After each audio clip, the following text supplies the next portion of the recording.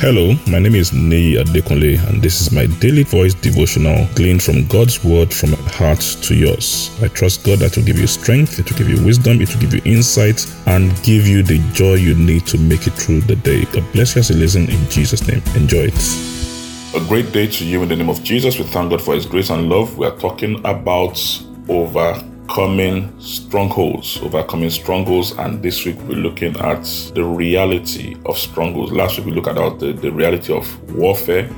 This week we're looking at the reality of strongholds, I'll be focusing on the stronghold of reasoning. So what exactly do we mean by strongholds? A lot of people think that when you hear the word stronghold is a negative thing. No, the word stronghold is not really, it depends on the context in which it is used, because stronghold simply means a place of defense, a place to keep something, a place of protection. So sometimes it's to keep people from the enemy, and sometimes it's the enemy that keeps people in strongholds, so it depends on the context in which it's used. So a lot of times people hear stronghold, they think, it's about something evil. No, not necessarily.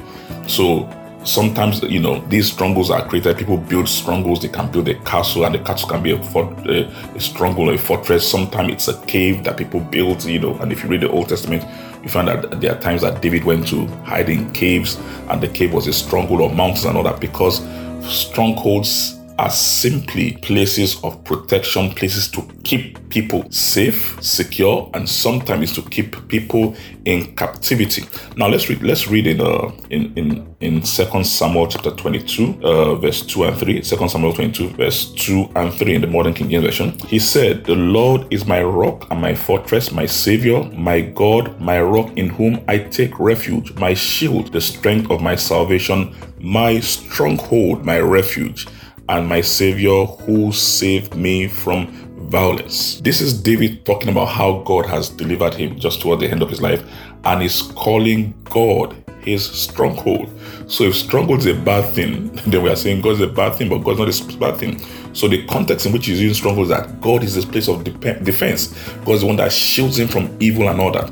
Now let's go again in Isaiah chapter 23. Isaiah chapter 23 verse 11. Isaiah 23 verse 11. It says this, talking about Tyre and Sidon, God's prophecy about judgment on Tyre and Sidon. He said, "The Lord has stretched out his hand over the sea.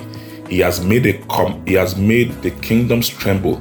He has given a command that the strongholds of Canaan be destroyed." So in here we are seeing God saying that, listen, there's a stronghold in Canaan, destroy it. Now Canaan was an enemy place. It was a place of the enemy. It was an enemy territory and all that. I said, listen, that place, the stronghold of the enemy in that territory should be destroyed. So stronghold is not necessarily a bad word. So when we are using it in this context, in reality, we are talking about overcoming evil or satanic strongholds. So let's have that in our mind. That's the context. So when we're talking about overcoming strongholds, we are talking about overcoming satanic stronghold. My prayer is this, that this month as we look at this, whatever way the enemy is holding you, whatever stronghold is using to hold you back, hold you captive, keep you out of what God has called as destined for you, that it shall be destroyed in the name of Jesus. So we trust God for light, we trust God for understanding that will give us victory over every satanic